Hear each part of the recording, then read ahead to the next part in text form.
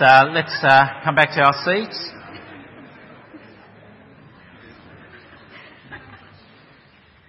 Well, friends, what do you think is worth dying for? What do you think is worth dying for? What are you willing to die for? So I want you to think about that in your mind for a moment. What is worth dying for? Well, of course, there are all sorts of different ideas of what is worth dying for. For some, it might be for country, for nation. Just 16 days ago, we had Anzac Day.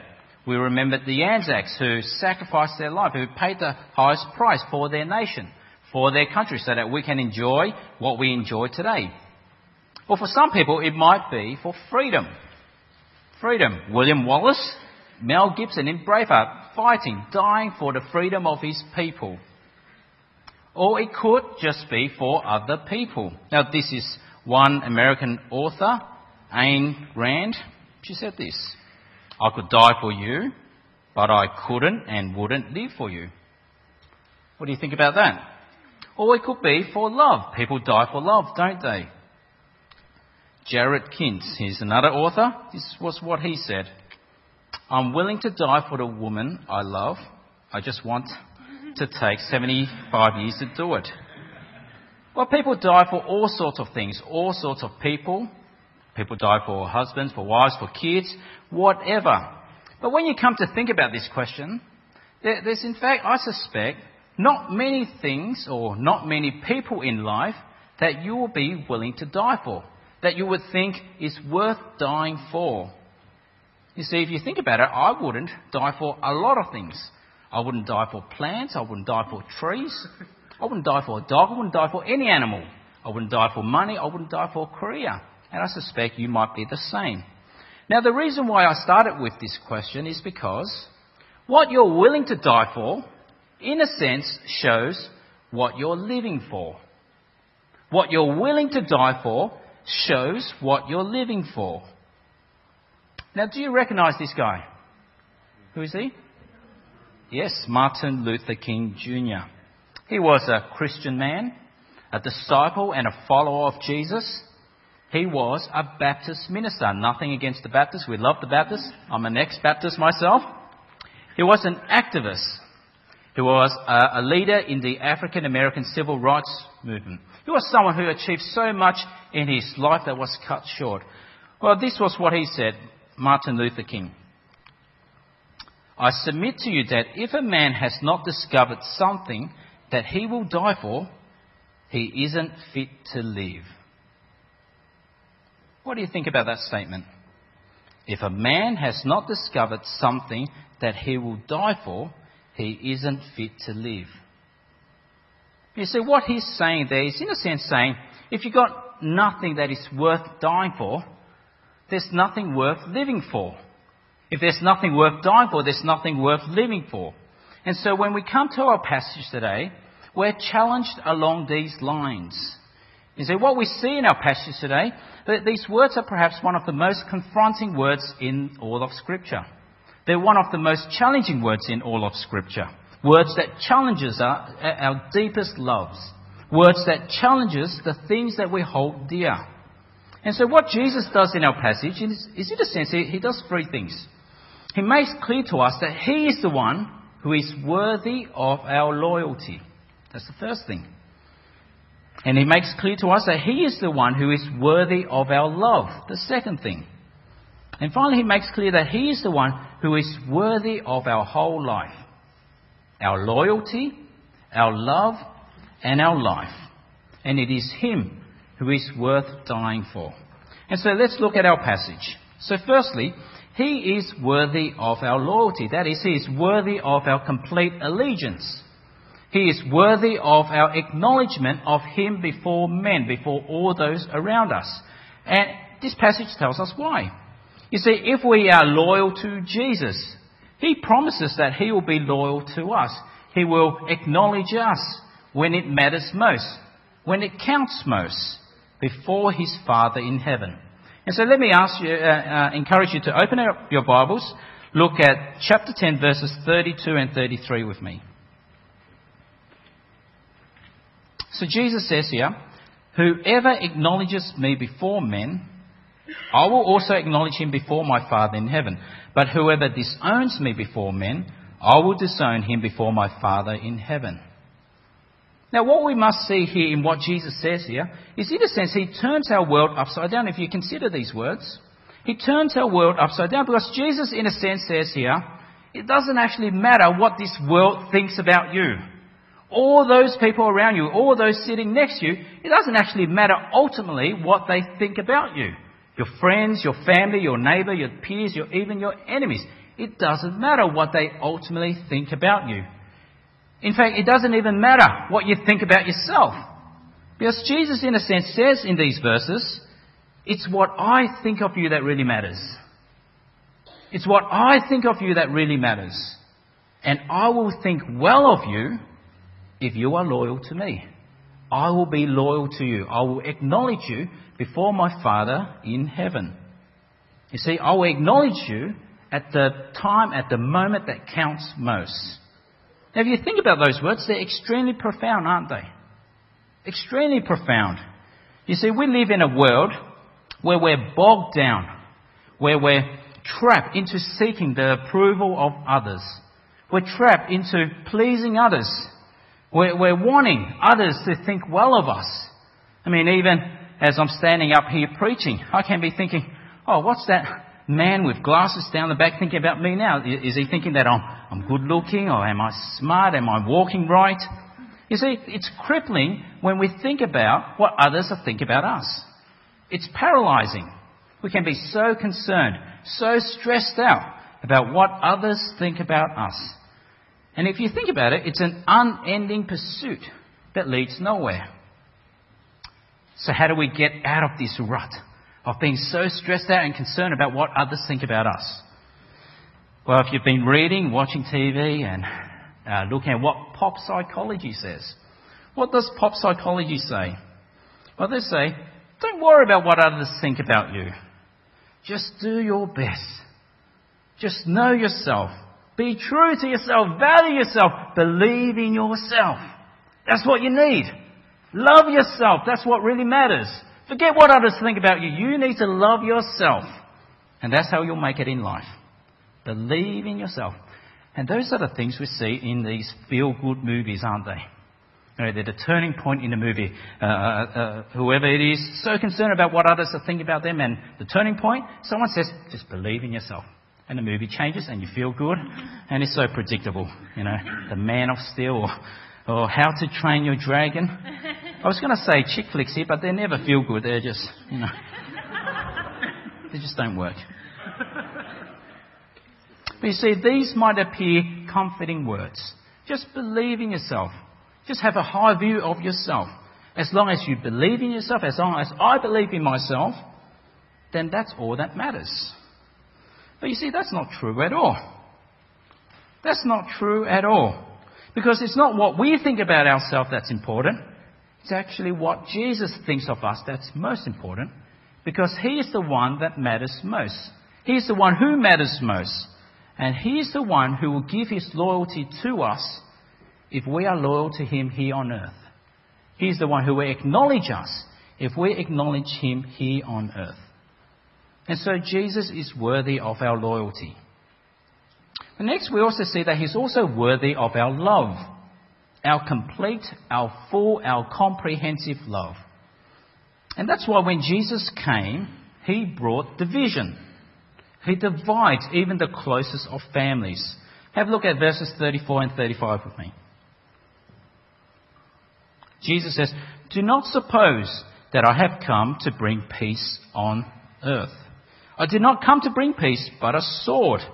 For I have come to turn a man against his father, a daughter against her mother, a daughter-in-law against her mother-in-law. A man's enemies will be the members of his own household." Let's think about that. What a strange thing for the Prince of Peace to say. I did not come to bring peace, but a sword. Isn't that strange? It's Mother's Day, but we're hearing this. Now, that's not how we would normally think about Jesus, is it? In fact, it's not even how this world would think about Jesus, whether they believe in Him or not. Isn't Jesus meant to be that man of peace, the one who came to bring peace on earth? Isn't that what Christmas is all about? We sing about it. Peace on earth and mercy mild. Peace on earth, goodwill to men. And so why did Jesus say those words? Why did Jesus say, I did not come to bring peace, but a sword? Well, it's because he's worthy of our complete and utter love. And so what that means is this. It means that if Jesus is my Lord, if he is my Saviour, if he is my King, then I must love him more than my own family. And if he is my Lord, my King, my Master, my Saviour, then I must love him more than even myself. And when you love Christ more than your family, when you love Christ more than even yourself, it creates division. And so we see here, to be worthy of Jesus is to love him above family. To love him above family, isn't that so strange coming from Jesus? But why did Jesus put these words so strongly, such a confronting way? Now, I'm sure this is true of not just me, but of you as well. I don't actually think there is anyone in this world that I love more than my own family, than my wife and kids. You know, even if I have been hurt by my family over and over and over again, by Yvonne and my kids, I'll be willing to forgive over and over and over again because they're family. They're the ones I love most. I'm willing to do anything for them. And if it means even giving up my life to lay it down so that they might live, I would not hesitate. I'll take a bullet for them any day. I'll take on a pit bull. I'll take on a pussycat. I'll take them all on for my family because I love them. And I'm sure that's true for you too. But you see, this is the whole point of why Jesus put it this way. You see, for the vast majority of us, there's no one in fact, that we love more than our families. But Jesus says here, even your families must take second place when next to him. To be worthy of Jesus means loving him above your families. And so we see this in verse 37. Have a look. Anyone who loves his father or mother more than me is not worthy of me. Anyone who loves his son or daughter more than me is not worthy of me. And what does this mean? Well, it does not mean this. It does not mean this. It does not mean if you're not getting along with your mother-in-law, you know, she is driving you nuts, she's driving you crazy. This is not permission to say, oh, I'm a Christian, I can hate her. I'm all right, I'm safe, I love Jesus more. You know, this passage gives me permission to hate. But it's not saying that. It's not saying that at all. It's saying if you love Jesus first, what that will mean is that it'll mean that you'll love your mother-in-law more. You'll love her better because he'll put your love into perspective. And what this verse is not saying is if you're not relating well to your parents, it's not giving permission to say, oh, I'm a Christian. I don't need to obey my parents anymore. I don't need to honour them. I don't need to listen to them because I love Jesus more. In fact, I can hate my parents. But it's not saying that again. You see, by loving Jesus first, it means that we continue to honour, to respect, to love our parents because we love Jesus more. We obey Jesus, and that puts our love into perspective. And so this verse is not giving us permission to hate anyone. It's not giving us permission to neglect our responsibilities to our parents, to our kids, to anyone. But what it is saying is this, that Jesus must be our first love. He must take first place. And for many, that will cause division in the family. Now we have to come to understand how confronting these words were for those who first heard them. I mean, it's already confronting to us, but just imagine for families of the Middle East, the teachings of Jesus, when they heard that, they would have been crazy. It would have been shocking to hear what Jesus demanded from them. Because you see, for a Middle Eastern family, family comes first. It's just like in the Eastern culture, family comes first. Family ties in such cultures are extremely strong, and that is still the way today in those cultures. And that's why, for example, in the Asian culture, which is the one I come from, you never address people who are older than you by their name. You address them by your relationship to them. You see, in the Western culture, you're all individuals. And so you're addressed by your name. You're an individual. But in the Eastern culture, you're not just an individual. You're part of a family unit. And so you're addressed by relationship. And so, for example, my younger two brothers, I've got two younger brothers, if they want to speak to me in a respectful way, they don't call me John. No, they're not allowed to, in fact. They call me by our relationship, that is, oldest brother. And they should know that, oldest brother, all the time. Or another example, when we have our family gatherings and we see our aunties and uncles, we don't address them by name. We, in fact, address them by auntie or uncle, but also by their rank. So it's first auntie or second auntie or third auntie. Auntie. First uncle, second uncle, and so forth. Or even at home, some of you may have noticed this if you've visited our place. I don't call Yvonne Yvonne. If Yvonne gets in trouble, I'll call her Yvonne. Doesn't happen. But I address Yvonne by our relationship. That is, she is the wife at home. I call her wife. Come here. No, I don't do it. That's because that's how our relationship works. You address each other by the relationship. And you may have noticed this also in how we try to get our kids to address you if you know us. And so when we bring our kids over to your place or we see each other, if you are of my generation, that is, you're old but young at heart, and you're older than me, if you're of my generation or older, then we get our kids to address you as auntie and uncle, not by name. And so that's how I've been brought up. Very Australian, I know. But you see, in societies with tight social units, what you do as an individual does not just affect you. It doesn't just make you look good or bad. You see, in such a culture, it brings honour or shame to the family. And so even if you did something minor, just say you failed a test, it's not just like, oh, what a shame you failed. Just repeat it. In such a culture, if you failed a test, it will bring shame to the family.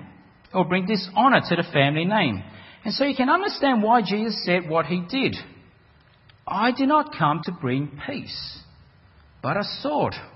You see, for families that are so tightly knit, when the gospel penetrates such a family, when someone becomes a Christian in such a family, that brings friction, that brings tension, that brings division.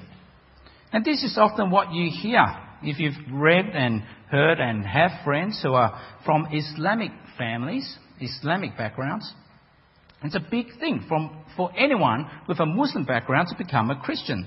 Often you hear reports they're often disowned by their family, they're rejected by their family, they're seen as dead to the family. In fact, there's a report just this past week on Voice of the Martyrs, which is a website that supports the persecuted Christians around the world. Well, there was this report about a 10-year-old girl in Bahrain. She told her mother and her uncle that she believes in Jesus just like her father. But as a result, she was beaten for that. You see, the gospel brings division. Jesus brought the sword. It's sad to hear that, isn't it? That these things do happen. But you see, this girl got her priorities right. She is considered worthy of Jesus because she loves Jesus more. Now, to be worthy of Jesus is not only to love him above our families, but it's also to love him above even ourselves. And that's what Jesus gets onto next. But of course, if you think about this again, it's so foreign, it's so strange. How can we love Jesus, someone else, more than we love ourselves? Well, this is what we're taught to think, isn't it? Look at this quote. New York Times best-selling author Peter McWilliams. Who is more qualified to love you than you? So if you don't love you, who's going to love you? You must love yourself first. What about this? Lucille Ball, actress. Love yourself first and everything else falls into line. You really have to love yourself to get anything done in this world. So what do you think about this? I mean, this is pop culture. This is what we're led to believe. What does Jesus think? Well, in a sense, Jesus says the total opposite. Love him first and everything else will fall into line. Love him first and your life will be in perspective. You see, you have to deny yourself to be worthy of me. This is what we see in the next verse, verse 38. Have a look. Anyone who does not take his cross and follow me is not worthy of me. Now, it's worth trying to get this picture into our minds. What does it mean to take up your cross? What does that look like? Well, you see, in the Roman world, those who took up their cross, they were not taking up their suitcase and going to the airport off on holidays. Those who took up the cross were not those who took up their Speedos and went to the beach for a swim. Those who took up their cross were not those who took up their diamond-encrusted crosses that were hanging around this thick gold chain that just bared weight upon their necks. No, it's not that stuff. You see, those who took up their cross were on the way to their crucifixion, carrying the crossbeam and paraded down the city streets. That marked the end of any self-interest. That marked the end of any hope. That marked the end of life. That marked the end of any self-love. You see, that's what Jesus was on about. To be willing to carry the cross and to follow him is to love him more than we love ourselves. And so here we see Jesus is worthy of our loyalty.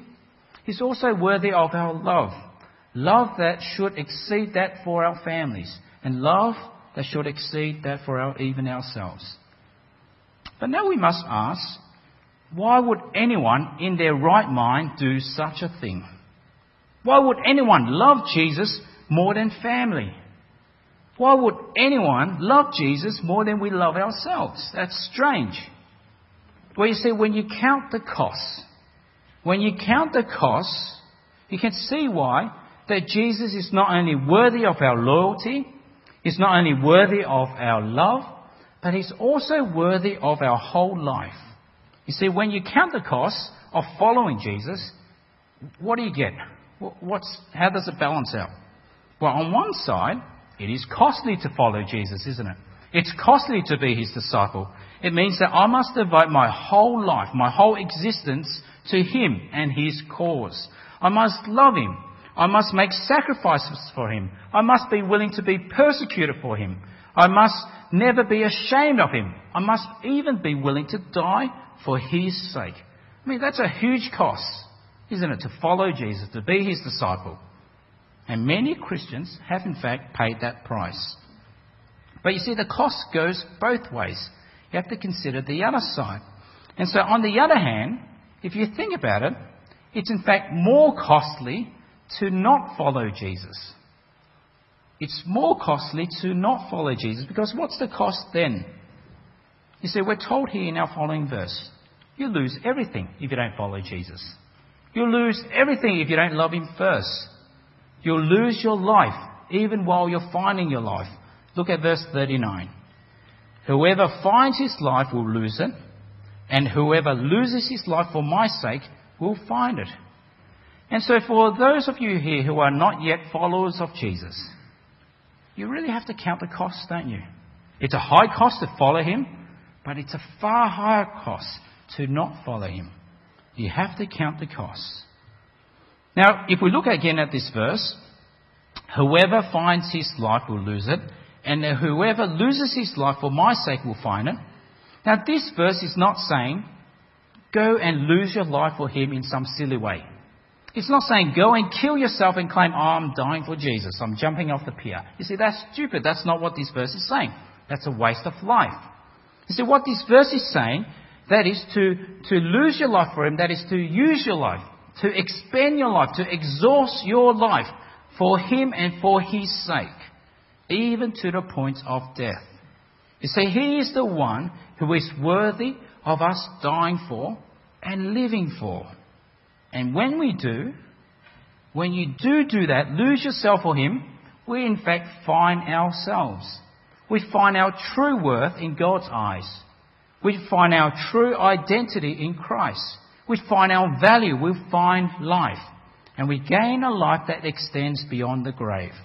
You see, if I lose my life for him, then I actually have nothing to lose. If I lose my life for him, I've got nothing to lose. And that's why Jesus can make such ludicrous demands. You see, we were made for Him. We were made by Him and for Him. No one else. And that's why He's worthy of our loyalty. He's worthy of our love. And He's also worthy of our whole life. So what do you think about what Martin Luther King said?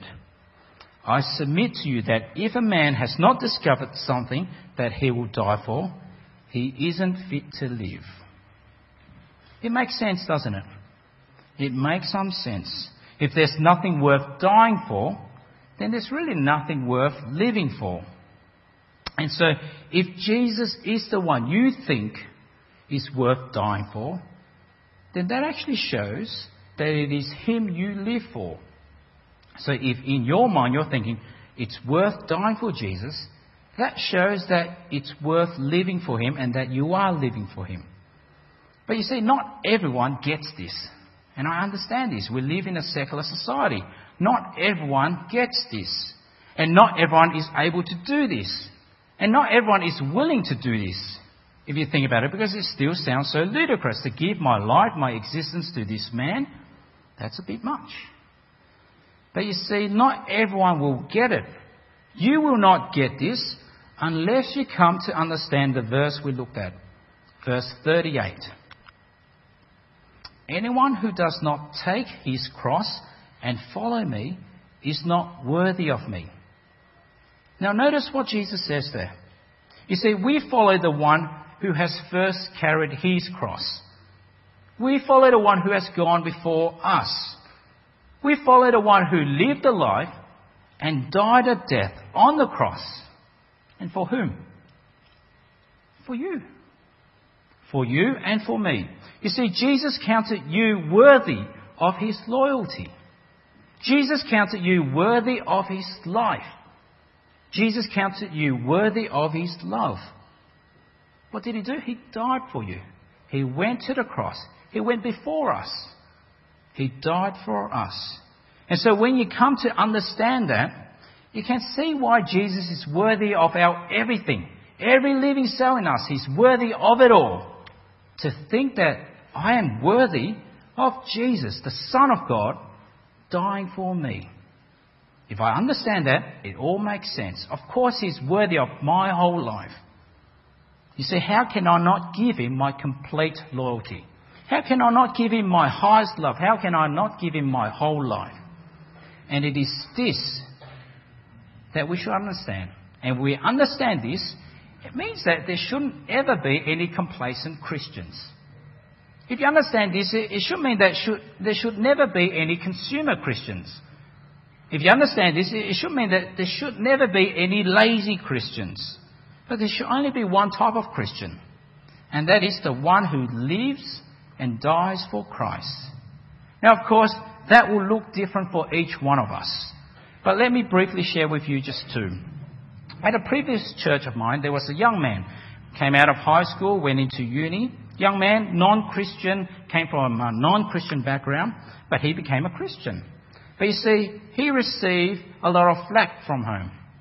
There was division, like what Jesus talked about. He was disowned by his family. I mean, this happens in Australia. He loved Jesus more. And this man who's now doing ministry apprenticeship is training for the ministry. But yet he loves Jesus more. Another quick example. One of my previous minister, he came from a wealthy family. He did come from a wealthy family. He studied law, became a lawyer, and he was next in line to inherit the company. He was to become a multi-millionaire. He gave that up. His father could not understand why he would do that thing. He gave it up and became a minister. You see, this will look different for each one of us. But there's only one type of Christian. That is the one who would live for Christ and die for Him. So now we come back to Martin Luther King. You see, this was a man who knew this. He knew this. But on the 4th of April in 1968, he was assassinated. You see, all he wanted to do in life was to do the will of God. And that's what he said. I just want to do God's will. But that man, he lived and he died for Christ. Christ was worthy of his life and his death. And that's because he understood that he was worthy of Christ dying for him. Christ considered him worthy to go to the cross for. So though he tragically died, he lived a complete, confident life that despite the end, he knows that Jesus, his Lord and Saviour, would never disown him before his Father in heaven. And one of his favourite hymns, one that was sung at his funeral, expresses his confidence well. And I'll end with this. Precious Lord, take my hand. Lead me on, help me stand. I am tired, I am weak, I am worn. Through the storm, through the night, lead me on to the light. Take my hand, precious Lord, lead me home. Are you worthy of Jesus? Well, the gospel tells us that you are. He died for you. But is Jesus worthy of you? Well, I hope so, and I'll pray so. So let's pray.